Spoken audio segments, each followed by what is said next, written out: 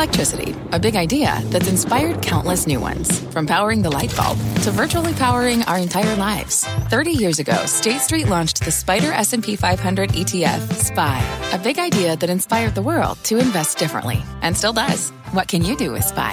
Before investing, consider the fund's investment objectives, risks, charges, and expenses. Visit ssga.com for a prospectus containing this and other information. Read it carefully before investing. SPY is subject to risks similar to those of stocks. All ETFs are subject to risk, including possible loss of principal. Alps Distributors, Inc. Distributor. Live from the NASDAQ market site overlooking New York City's Times Square, this is Fast Money. I'm Melissa Lee. Tonight's trader lineup, Tim Seymour, Guy Adami, Bonawyn Eison, and Steve Grasso. Ahead on Fast Stocks finish at the lows of the day. The major averages all down over 1%. Oil surging again with WTI back to nearly $115 a barrel. The 10-year yield, the highest level since 2019. How should you trade today's moves? Plus, today marks 2 years since the market hit its pandemic bottom. The S&P has basically doubled since then, and some stocks have done even better, a little traded or faded on the names with some of the biggest gains. And later, cannabis combos, 2 multi-billion-dollar deals in the cannabis market. The CEO of Cresco Labs will join us to talk about his move to buy Columbia Care. Weed Wednesday here on Fast Money. Oh, man. But we start off with troubling signs in the housing market. Demand for refinancing plunged 14% in the latest week, and new home sales unexpectedly dropped last month. The disappointing data comes on the back of spiking mortgage rates. The average on a 30-year fixed now at 4.72%, and median home prices are up almost 11% from a year ago. So does the pressure on affordability mean the end of the housing trade? Tim, what do you say? Well, the Fed will not tell you this to your face, but one of the things that they target is the wealth effect and household, certainly asset base. And so the asset bubble that we have here is certainly very much about housing as much as it is the stock market, and it makes the consumer feel better, makes them go out and spend. Look at Home Depot down, over 3% today and trading essentially near the lows after a little bit of a bounce. All of the housing stocks, the XHB, and we've started to see this, and we started to see this really almost 6 months ago, but has kicked into overdrive as mortgage rates have moved higher. One thing to say here, and this is a day also, though, where we saw the 10-year spike up to levels we hadn't seen in almost 3 years, then to fall, finish on the lows down at 229. And really, there is some sense here that the 10-year is going to fluctuate. And if we start to think that the Fed is going to move too quickly, it certainly could price in more recessionary dynamics, and that will help mortgages. Bottom line is houses are not affordable in this country now. They're not going to be more affordable when you have a mortgage rate over 5%, and that's going to be painful. Yeah, or Guy, do consumers feel okay because the stock market is still all right for now, at least? Yeah, they absolutely do, no question about it. But to Tim's point, the higher rates go, the more difficult this trade is going to be. I'll say this, he mentioned Home Depot. Stock's down 25% since that high. I think it was in November. North of $400. 305 to me is a really interesting level of support where we broke out from in June. But in terms of these KBH numbers, listen, they missed on the top and bottom line. Not good. People will point to valuation. I don't think you can really look at these names in terms of valuation. I think KBH has a little more room to downside. Stock's already sold off about 35% since its recent high. We're in some dangerous waters here. I will say this quickly. What you saw today, again, a 10 basis point move in the bond market over the course of a day. Think about how crazy that is when you talk about volatility in the bond market. And if the market, in my opinion, which is on, I think, next leg lower, you'll see a flight to quality in the form of bond yields will knock yields lower, which will further, again, in my opinion, this yield curve, which continues to flatten out. You can't buy home builders in a rising rate environment with slowing growth. There's going to be less mortgages. There's going to be less home equity loans. So you can't buy Home Depot or Lowe's. The entire complex, I think, is for sale. And I agree with Guy. I think you're going to be looking at a recession. People don't buy homes in a recession. It's that simple. In a one-word answer, no, you can't be buyers. But is that the assumption that we're going to be making here, that you stick a fork, as we said in the Chiron TV language, stick a fork in the housing trade because a recession is on the way? But if there's an economic slowdown, Bonawyn, can you actually say that the whole space, the whole sector is a sale? There is a line of thinking that if people stay in place in their homes, they will fix up their homes. And so maybe a Lowe's and a Home Depot do okay because you're going to renovate your bathroom. If they could take out a home equity. Sorry, Bonawyn. Okay, so is that the crux of it, Bonawyn? No, that's fine. I think Steve makes a good point, and I hear you on the home equity lines. I don't think Lowe's or Home Depot would be the way that I would play it. It would be more on the operator side. A name like Blackstone, you're still seeing rents continue to grow. Housing affordability is out of reach, but they're expert operators. So, no, the entire complex isn't gone, but I want to be at the upper echelon of said complex, and that is how I would play it. Totally on the same page in terms of Home Depot and Lowe's, access to credit. I mean, at what point does a consumer catch a break here? I mean, I know we're all going to point to savings rates and point to the strength of the consumer there. But if you're being squeezed on inflationary pressures from energy and commodities, and now in terms of housing and credit tightening, at some point the shoe has to drop, and I think all the panelists are pointing to it and saying, keep an eye on this 2s, 10s, or even 5 10s, which is now inverted, and let's make an estimated guess in terms of where we're going in terms of strength of the economy. But the housing market, I do believe, is on the precipice of having some real pain. I do think names like KBH, et cetera, have sold off so much that maybe you play the contrarian view. But I do think that very upper echelon aspect of operating within the rental space, I still think there's room for cash flow there. Speaking of KB, we see the stock down 4% in the after-hour session. We got an earnings alert here. It reported results after the bell here. CNBC's Diana Olick has got the numbers. Diana. Well, Melissa, it was a miss on the top and bottom line. CEO Jeff Metzger said in the release, while we grew our revenues 23% as the quarter progressed, supply chain issues intensified and an already constrained construction labor force was further stressed, which extended our build times and delayed completions and planned deliveries. He added that they would continue to work on navigating through these challenges. Now, the average selling price of a KB home rose 22% to over $486,000. And we got the national new home sales numbers figures out this morning. And for February, median prices were up 10% year over year. So builders still seem to think they have some pricing power despite the sharp jump in mortgage rates. KB also reported an 8% rise in inventories. Nationally, new home inventories are at a 6-month supply. That's considered a balanced market, while existing home supplies, they're at less than 2 months. And one analyst today on the national numbers suggested maybe the home builders are overbuilding. I mean, who would have thought that when we talk about the record low supply we've had over the last couple of years, Melissa? Overbuilding. Wow. I would not think of that. Yeah. Diana, thank you. Diana Olick. Diana mentioned a whole litany of reasons why the housing trade is a difficult one. Labor, supply chain, rising mortgage rates. But this is just one way in which the consumer is getting pinched, right? I mean, Bonawyn had another, few examples. Food costs, drug costs, everything costs. Auto financing, by the way. Yeah, very connected. Right? Auto financing. Once upon a time, it was always 0%. Now it's more than 2%. So you're paying more for a car. No question in about every it. way. You're paying more for everything in every way and I think that's a great point. We got to bring it up. And we've talked about the HYG. If you want to get sort of down the credit rabbit hole, you got to continue to watch what that does over the next couple of weeks. It's interesting. Bonawyn said contrarian trade. He's spot on with this one in terms of KBH. If you look at it, this time 2 years ago, the stock, I think, traded down to $15. Recent high, I think, in the spring of last year, 52.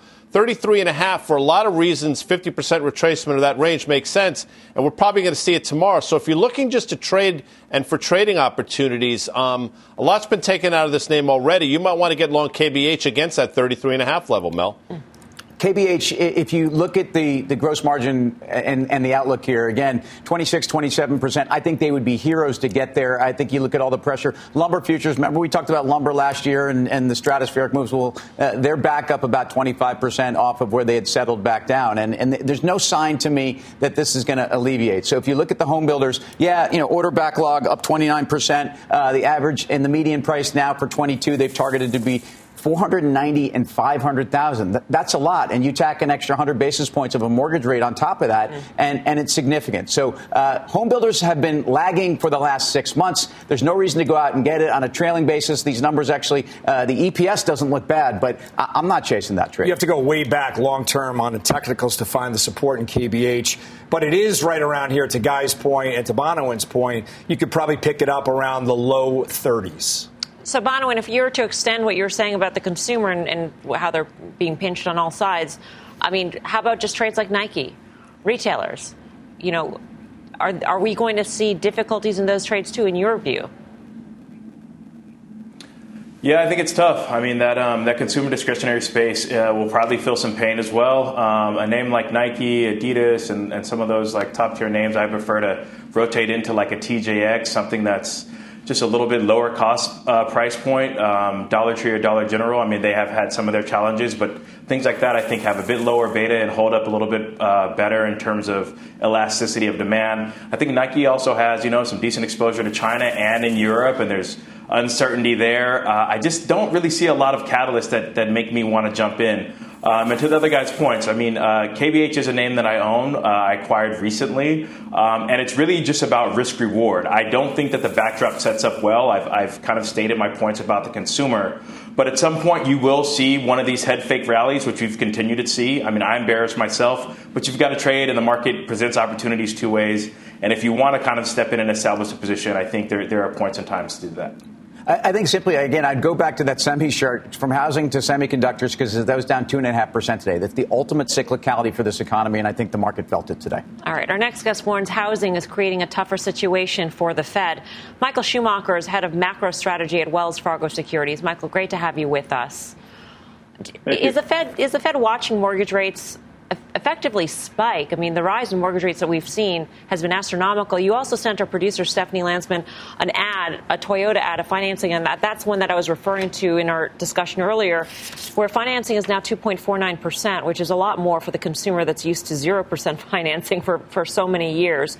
Does the Fed look at this and think this is going to be strain on the economy? Yeah, it's interesting, Melissa. The Fed is looking at so many indicators right now, it can probably have a very difficult time keeping track of them. You've got mortgage rates, Ukraine, commodity prices. Oh, by the way, just garden variety inflation and the reopening from the pandemic. It's extremely difficult to track all these things and interrelate them. So I think from the Fed's perspective, and Chairman Powell has acknowledged this, the big dose of humility for the Fed and for all of us in the market is what's needed. So very, very tough to plot a single path forward. We were talking about the R word earlier, recession, and you say 50% chance of recession in late 2023. Why the lag in your call, and is 50% for you a high number?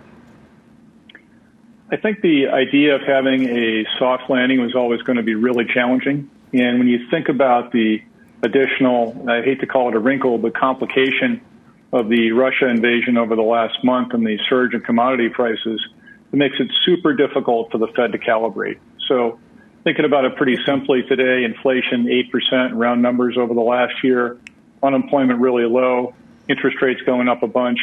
How can the Fed really figure out exactly where to land that ship? It's going to be really tough, and that's why we think that the chance of a recession is going up almost by the day. Mixed metaphor notwithstanding on landing the ship. By the way, I dig that, Michael. You mentioned your work is tremendous. Spaceship. You said back half of 2023. And it's interesting because I think the market is pricing in rate cuts right around that time. Can you speak to that? Sure. Yeah, that's really interesting. And the market's pricing in rate cuts starting from right around the end of 23 through 24 and 25. And it's this old idea the Fed tends to overshoot. And I think the chance of that probably is getting higher, too, by the day. You'd say, well, if calibrating the soft landing is tough, it could be the case the Fed hikes one or two times too many. And, in fact, that's what happened in the last cycle. Recall the last hike was December of 2018.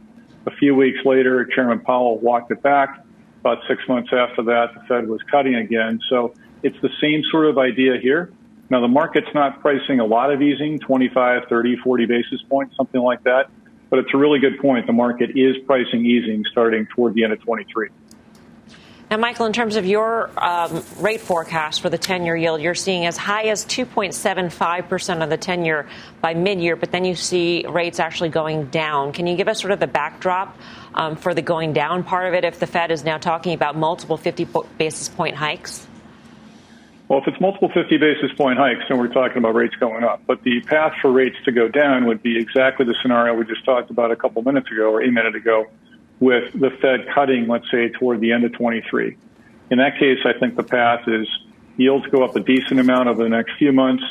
10-year rate goes up to, call it high twos, maybe low threes toward the end of this year, and then starts to come down after that. But it's going to be a really tough path if the Fed throws in a couple 50 basis point moves. The market simply is not prepared for that. Hey, Michael, it's Tim. So perversely, is less demand both in housing and in other parts of the economy? Is this somewhat good news? Obviously, for the Fed that has significant issues on where there have been bottlenecks and this reopening kind of hysteria. What do you think about that? Yeah, it really is the point of tightening for the Fed. So when you consider why does the Fed tighten, it's not because it wants to be a bunch of bad people. The Fed really does want to cut demand. So far, it's only done the 125 basis point hike. It's talked up a lot of additional hikes and other fun things, but the Fed does want to take demand down. So as we see a reduction, whether it's in housing or other areas, that's the Fed's goal. Now, the speed and the magnitude, that's a different question. Can the Fed really pull that off? But as far as the direction, that's how the Fed does want it to go. So that is good news. So, Michael, last question here. You say the chance of recession rises each and every day. If the Fed actually front loads the rate hikes, does that chance get lessened? I mean, does it rise by a smaller increment every single day? Is there a way for the Fed to actually avert that outcome? There's not a really great path for the Fed to try and limit recession risk.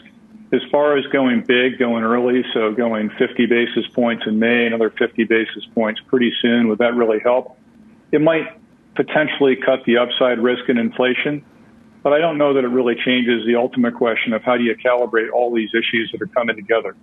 No one, including the Fed, has seen inflation like this in the U.S. in 30 or 40 years. Pandemic, that's a once-in-a-century thing.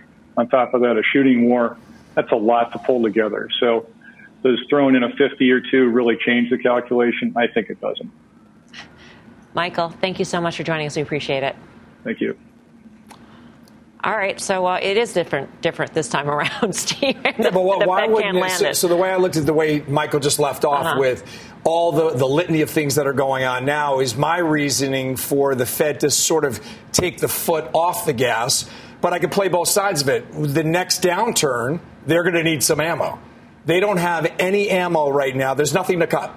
So they're going to need to bolster that to create the cutting possibility. Hence the box we always talk about, Bonawyn. The Fed has created a box for itself, and now it's trapped. Yep. I mean, there's one path forward. That's higher rates, and that's a lighter balance sheet. And to Steve's point, they have to take those steps in order to give themselves some wiggle room. So if there is a risk, it is to them overshooting, but then being equipped with tools necessary to help abate risk. So me being the eternal optimist will ask this question once again, and I say that, of course, sarcastically. Isn't it possible that rates go higher in the market's view, that is, the Fed is really doing its darndest to fight inflation, and that is a good thing for the markets? Guy Adami, I'll go to you on that.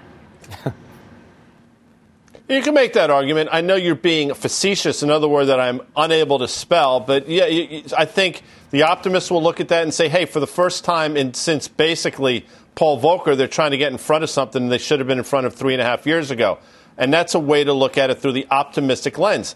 Again, you just heard Michael talk about it. There's no shot that they thread this needle zero. And quite frankly, if Jerome Powell were smart and if he wants to get on the good graces of people like me, not that that matters, he should show up on Saturday Night Live with Justin Timberlake and they could do like the Fed in a box thing. It would be brilliant. I'll produce that, by the way, Melms. All right. So noted. We've got a news alert we got to get to on Nikola. Shares jumping after the company said it started production on its commercial truck this week. The comments made at an analyst event. Nikola previously expected to start full production by the end of the second quarter.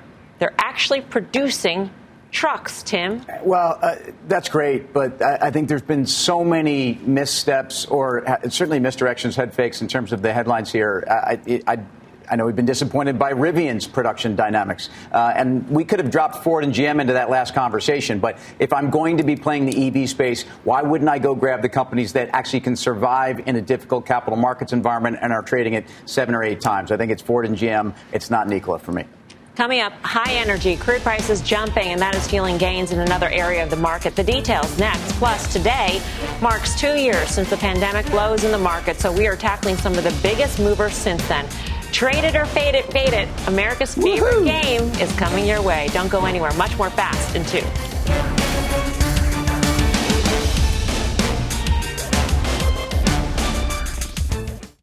The spirit of performance defines Acura, and now it's electric.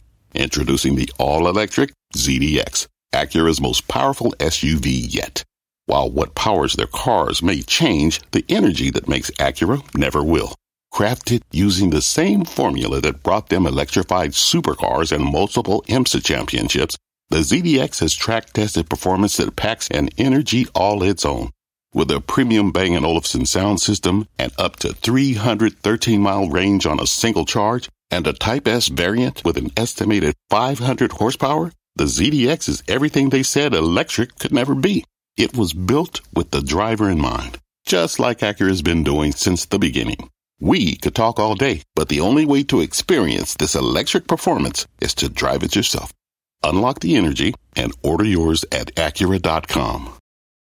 Wouldn't it be great to have all your investment and retirement accounts in one place? Yahoo Finance, our sponsor today, makes it easy. I use it to put my investment account and 401k accounts into one hub and get expert tips that help me confidently manage my money. For more than 25 years, Yahoo Finance has been the brand behind every great investor. Whether you're a seasoned investor or are looking for that extra guidance, Yahoo Finance gives you all the tools and data you need in one place. They're the #1 finance destination, producing a holistic look at the financial news cycle, including breaking news, original editorial perspectives, analyst ratings, independent research, customizable charts, and so much more. Securely link your brokerage accounts for a unified view of your wealth, including 401k and other investments. A comprehensive perspective is what sets apart great investors, and it's how Yahoo Finance ensures you have the insight to look at your wealth in its entirety. For comprehensive financial news and analysis, visit the brand behind every great investor, yahoofinance.com, the #1 financial destination, yahoofinance.com. That's yahoofinance.com.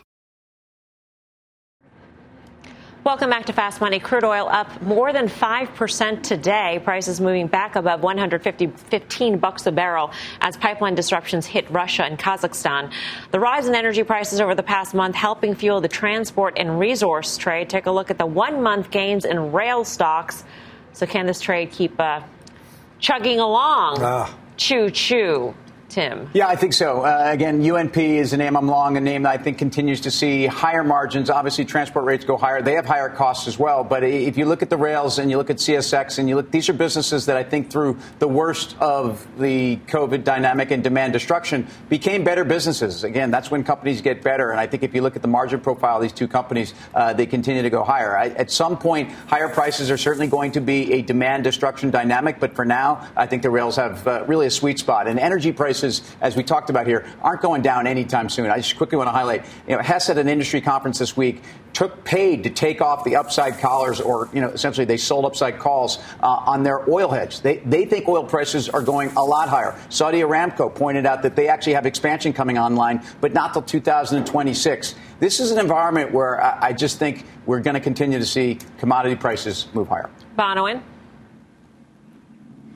If I'm picking between the two or playing the would you rather game, I definitely agree with Tim in terms of rails as opposed to the outright energy exposure. It's just too volatile, and the geopolitical risk is too much of a driver in terms of price action there.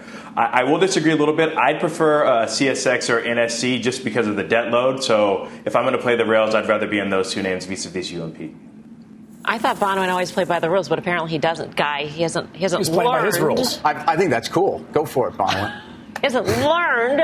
There's only one person on the show that calls for would you rather. That's Guy. Yeah.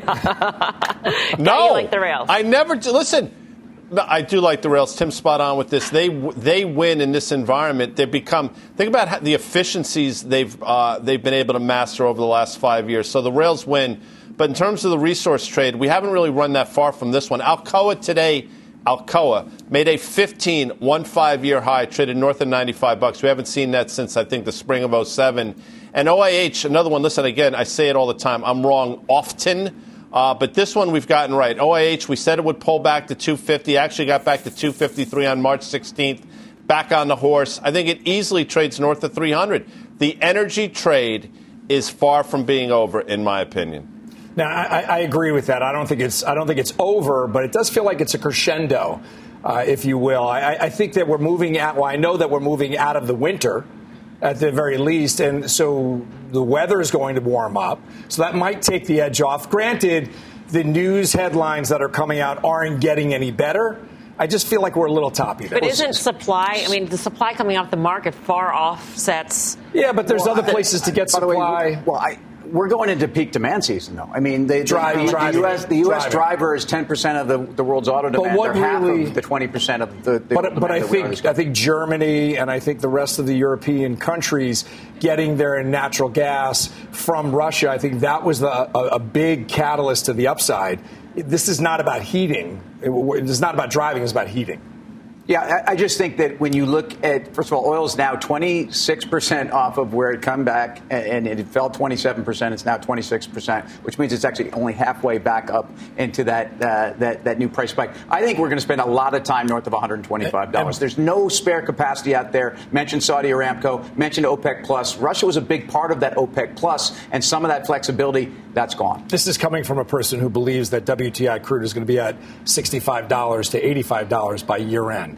So, and I was on the low side because I think markets, as they do with everything else, they overshoot in both directions. So I think we're going to overshoot. You think we're going to be at $65 a barrel by year end this year?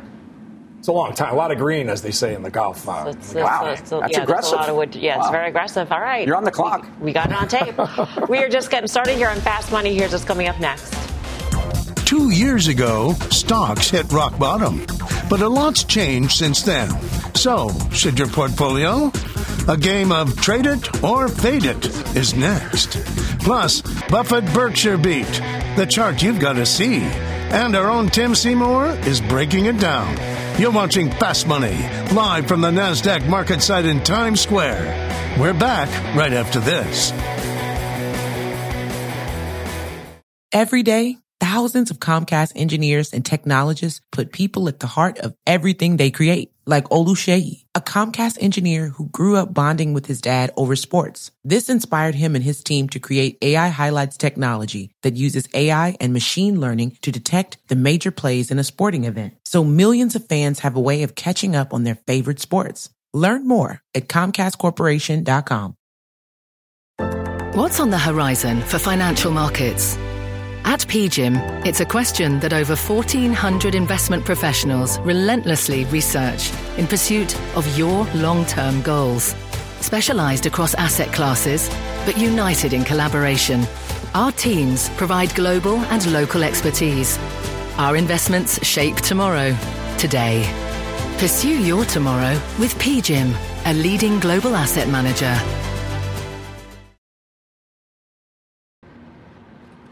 Welcome back to Fast Money Markets. Taking a big breather after a strong 7-day run. The three major indices all down more than 1%, with financials and healthcare leading the losses. The S&P posting its biggest drop in nearly 2 weeks. So this is the end of the mini rally we've seen over the last several days. Is this really a resumption of what we are going to be in for, Bonawyn? Yeah, I think the risk is to the downside. We had essentially, with the whole Ukraine-Russia thing, there was so much positive catalyst or perceived positive catalyst. Was there going to be some resumption of peace talks? Were they going to kind of strike a deal in terms of them not being involved in NATO? China came out with news saying that they were going to be more accommodative to the market. So there was reason to kind of retrench and buy back in. I think the Fed overshoots or overshadows all of that, and I definitely think the risk is down to the right.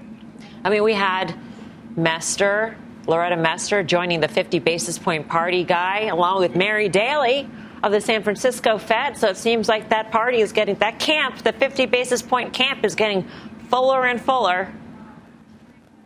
Thank goodness, because, again, they're 3.5 years late to the party. And I really believe they're going out there and they're saying these things to try to condition the market that, quite frankly, at least last week, for whatever reason, doesn't want to believe them. And again, I'm not thinking anything catastrophic is going to happen here, but we're in I believe, an earnings cycle. We're going to see decelerating earnings and against the valuations that now matter in an environment where the Fed's rightly hiking. So I think the market's going to feel pain in the short to medium term. One could push back on this, but I'm going to say that the Fed has successfully told the market rallied last week as they hiked and also gave you a lot of ammunition. I think we all are probably in the tactical camp of markets are going to trade lower here, but they have told you what they're going to do, and I think they've been pretty successful right now. I don't like the long-term track record. All right. Well, today, by the way, also marks 2 years since the pandemic bottom. By March 23rd, 2020, the S&P had dropped nearly 34% from its record close just a month earlier. Since then, it's climbed nearly 94%, and a lot of names have come along with it. The biggest winner, Tesla, up more than 1,000%. But it's not the only name that's beaten the market. So do you stick with these big winners? We'll find out with a game of trade it or fade it. Thank goodness. I know you're wondering what that was. All right. Let's start off with Moderna, up more than 530% since the pandemic bottom. Guy, trade it or fade it? Yeah, I'm going to play the game correctly. I'm going to say trade it. And you mentioned how much it's up. I'll tell you it's down 75% since it traded $497 or something last fall. Now, look, this is a trading call specifically, but you can actually make, for the first time in a while, a pretty compelling case for Moderna on valuation, not only in price to earnings, but in terms of price to revenue as well, or where it's trading in terms of revenue. So I like Moderna here. I think it could bounce. It's bounced off of 117. I think it's got another 25 to 30% upside from here. Steve, what say you? I'm going to say the opposite, because that's the way we play this game. That is not the way we play the game. That makes it sound rigged. I know. This game is not rigged. Well, you're not going to have us both. The audience knows they're not dumb. They know that I'm not going to say trade it if Guy just said trade it. You watch. We're going to get two people on the same side. Go ahead, fade it. So this stock has been in a declining trend line since August of 21. So for me, we're not breaking out of that declining trend line. And with the vaccines off the front page, Russia on the front page, this one is a fade it, not a trade it. Next up, American Express, up more than 150% in 2 years. I don't know what Tim is going to say. No, the first one you don't know. Trade it.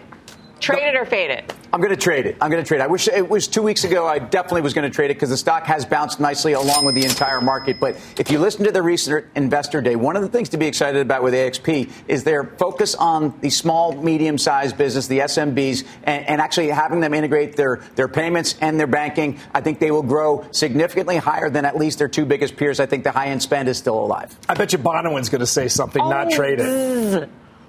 I was going to say zip it, but that's too aggressive. I'm going to play the game correctly. I'm going to fade it. I'm playing by the rules. I'm playing by the rules. Fade it. Listen, I think Tim makes a lot of good points. The SMB, I will say that is correlated to the overall economy, and I think credit crunches make it a bit tough for that consumer. Outside of that, I think this is really a technical play for me. To Tim's point, this has made a beeline from 145, 150 back to around 180 or 190 where it closed today. I just don't think there's a lot of upside, with a lot of the analysts calling for about a 205 price target. So it's just a risk reward. I'm fading it in the short term. All right. Then there's Amazon. Saw huge demand since the pandemic, up 77% in the last 2 years. Tim? For trade. I'm going to trade it. And just because I'm first doesn't mean it had to be a trade. I can't wait till we open with a fade. But Amazon, to me, one of the great winners of COVID, because they should be, because they were there for us. The stock actually certainly pulled forward a lot of demand. The e-commerce trends going forward, though, continue to be in Amazon's favor. In fact, the stock really has underperformed with the exception of the last 3 weeks. Believe it or not, this is a company that's not an awful valuation, certainly relative to itself. I'm trading this one.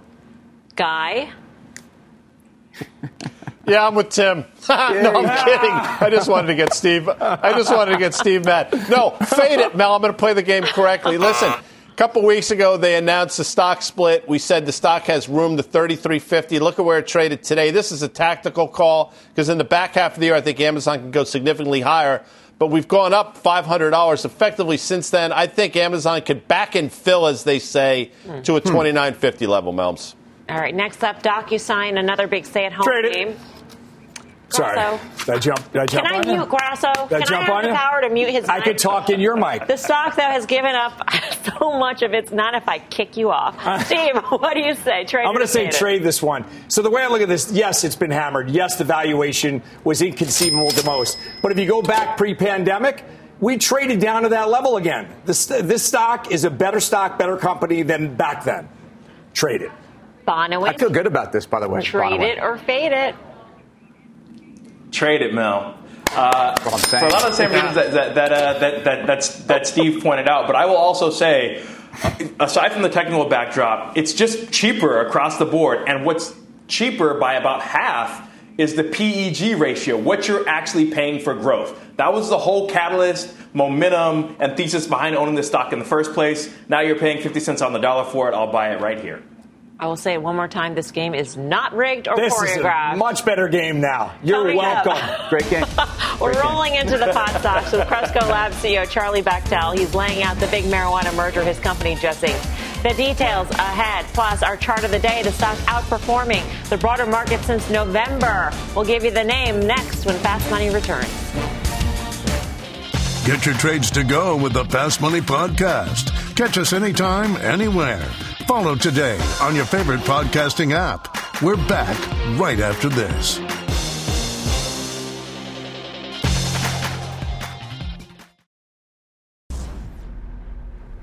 Welcome back to Fast Money. That is right. We've got a chart of the day. And this one is brought to you by our very own Tim Seymour. So, Tim, what's your chart? Love me some charts, doing some scrolling. Look, as the yield curve flattened, was looking at financials, was looking across the financial space. And guess what is the number one weighted stock in the XLF, the financials ETF? It's Berkshire Hathaway. So the man we love to love, Warren Buffett, and, Mr. Middle America, who has been one of the best, if not the best long-term investor, has been outperforming the S&P dramatically. So 25% on a one-year basis. But since the Fed really ratcheted up their inflation talk, if you look at that chart from November 15th, it's outperformed the S&P by 30%. And some of this is a function of, first of all, excellent exposure to an Occidental Petroleum and some of the resources trades, but also the insurers and folks that are actually passing on a lot of these higher prices, very well exposed to your Heinz and some of your, call them consumer staples that actually have some pricing power in here. And I know have been defensive, even though, that craft is not an easy valuation. So Berkshire Hathaway, again, makes you wonder what the financials would be doing without it as an industry group. Is this a conglomerate for our times, Guy? I think Blackstone, it has been absolutely without question, but I think Blackstone's becoming that. And, it's interesting you mentioned Without You, great song by, I believe, Nielsen, Tim, if I'm not mistaken. Without You. And I'm going to go without Berkshire Hathaway, and I'm going to go to Blackstone. And Bonawyn Icebreaker got me thinking earlier, and I will tell you, major double bottom. We're about to break through a downtrend line from the recent all-time high. I think Blackstone over Berkshire. Oh, there's a would you rather. Blackstone on over Berkshire. On his own. Grasso, I didn't say that. I didn't say that. I didn't say that. You didn't say it, but you implied it. I think he said it. But I'll ask you, Grasso. I think he said it, and I think you should not be ashamed to say it. And I think the idea, if I think that energy is toppy, then I'm gonna go with Guy. So would I rather Guy? Blackstone. All right. Oh. You forgot the whole game. It's mayhem. It's chaos here on the desk, Mel. Get control, please. Coming up, marijuana merger. We're rolling into the cannabis trade with Cresco Labs CEO Charlie Bachtell. More on his big deal next. Plus, we're plugging into the options pits. NEO results on deck, and one options trader is making a big bet on this one. The details when Fast Money returns.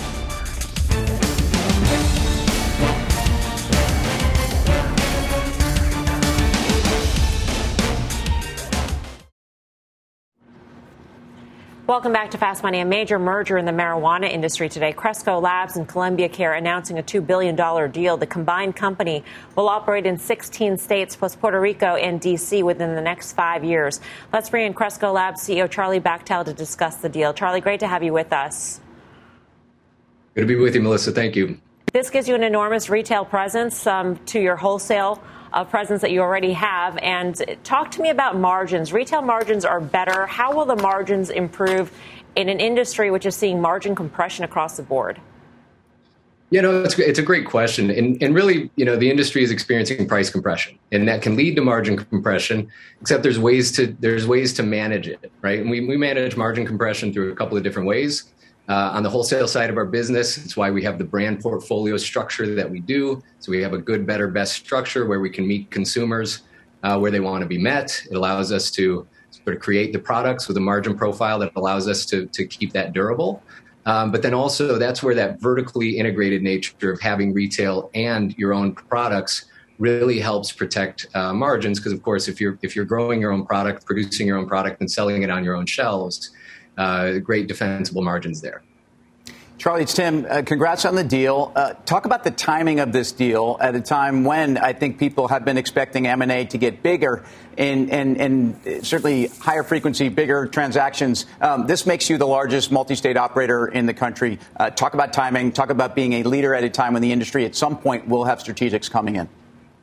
Yeah, I think you hit it on the head. For us, this is the time where you need to make the move that allows you to become the leader in the cannabis space. As you mentioned, this puts us there from the perspective of revenue. But again, it also creates this footprint, right, that allows us access to all of the states that you want to have today and for tomorrow. So we've got growth in the footprint.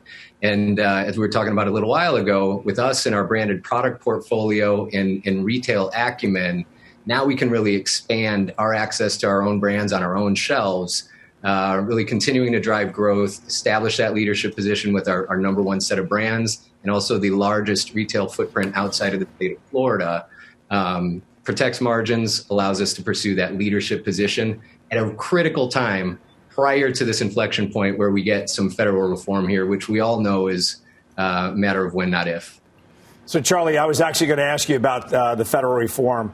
If you look at all the stocks in the group, you've done a great job, and all the stocks look the same way. They got decimated. So congrats on this deal. But when do you think that federal lifeline comes, and what kind of a whiplash is it going to be when you could actually conduct banking like every other corporation in America?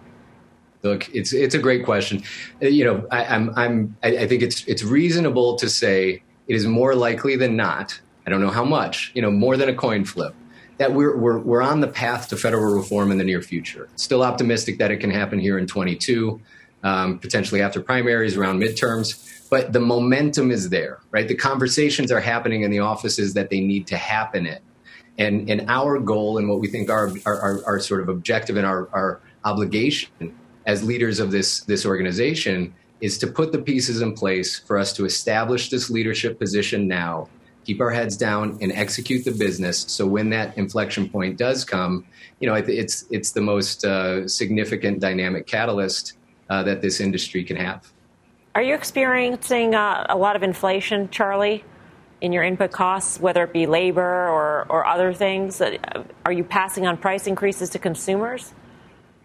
No, if anything, we're taking the obligation to manage the pricing and still manage our margin profile internally, because really what needs to happen is prices need to come down for consumers. That's going to be the biggest driver of that conversion from the illicit market consumer over to the regulated market. We're seeing some inflation pressure in our inputs, but primarily where we're seeing it right now is in the consumer's wallet. So again, it's on us to make sure we're running efficient businesses so we can create and pass on savings to the consumer base. So that sounds like further pressure on margins at this point. Again, it's further pressure on operations and the strategy of the business to make sure we can protect margins while also being able to produce an affordable product for consumers. Charlie, great to see you. Thank you. Thanks for having me. Charlie Bachtell, Cresco Labs. Tim, you like this deal? I'd like the deal. I'm long the stock in my ETF. I'm long it personally, and I like the fact that they now have 8 states that they operate in that they've got more than 100 million in revenues. In other words, they have a footprint that I think is very well balanced. Their wholesale business does mean that this is a CPG business that we've all talked about. Everyone says they've got a brand. This is the kind of insulation around margins. You're right to focus on margins because the industry's been. I don't think it's been the federal argument and the lack of progress. I think it's been the margin argument that's pushed cannabis stocks in the last 3 or 4 months down. And I think that's the part that I think there's been a reset. I don't think investors should be investing for the day you get that big federal headline. I think it's a great tailwind, but I think you should be investing in companies that continue to grow their top line, and the addressable market for this industry will still be growing and leave it with a margin profile that I think is going to be at least as good as booze and other consumer products. I mean, Charlie, the interesting point that Charlie made, I think, was this notion of migrating the consumer from the illicit market to the legal market, and therefore you have to keep margins down in order to compete with, because consumers have to pay taxes. The illicit market's running wild. They're not paying taxes. This is the duality of making the essentially the perception of cannabis in this country is it's not an issue for anybody. It should be federally legalized, but it means the illegal market and the illicit market can run rampant. It is, and that's also pushed down cannabis players everywhere. All right, coming up, Electric Options, NEO on deck to report earnings, and that's got options traders kicking the tires on this trade. How they're playing the name next. Fast Money is back in 2.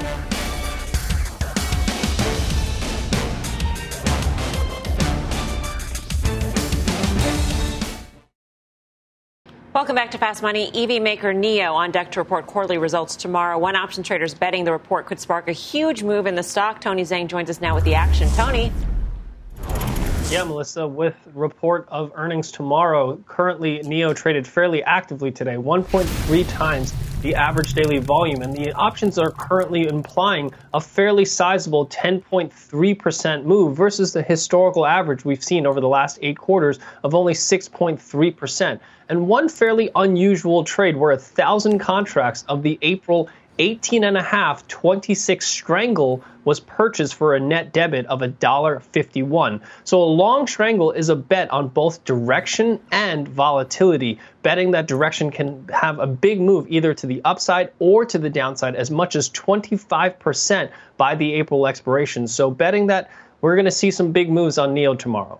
Wow. Guy, if memory serves, NIO is the N in your Dawn trade. Dawn.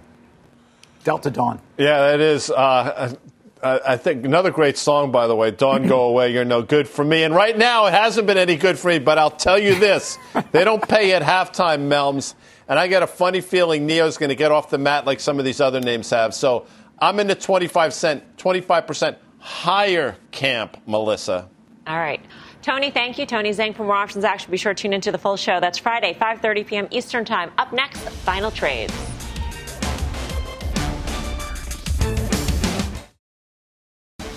CNBC's Healthy Returns is coming up March 30th, featuring CEOs of Johnson & Johnson, Walgreens, and United Healthcare, plus much more. Go to CNBCevents.com to register. Time for the final trade. Let's go around the horn. Bono and Eisen.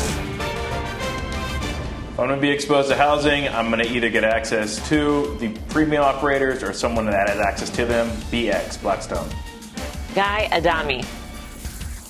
Yeah, my final trade is PSX, Mel, but real quick, Arnie Winkler, 15-year fan of Fast Money, passed away. His family laid him to rest today, watching right now. Just condolences to the Winkler family. We have a huge impact on so many people. I just want to say, again, condolences on our behalf, Mel. Tim. Hess paid $325 million to remove the upside hedges they have on oil. They're also giving money back to shareholders. They'll probably be doing buybacks. The energy sector is still a small part. Steve. Shouldn't say I'll go on my chemical play, TSE. Thanks for watching Fast. See you back here tomorrow at 5. Mad Money with Jim Cramer starts right now. This podcast is supported by FedEx. Dear small and medium businesses, no one wants happy customers more than you do. So you need a business partner just like you. Like FedEx, who understands your passion for serving your customers because they have the same commitment towards you. That's why FedEx offers you picture proof of delivery, packageless and paperless returns, as well as weekend home delivery to 98% of the U.S. on Saturday and 50% on Sunday. See the FedEx service guide for delivery information. What's more, FedEx Ground is faster to more locations than UPS Ground. Trust FedEx for timely deliveries. See what FedEx can do for your business. Absolutely, positively FedEx.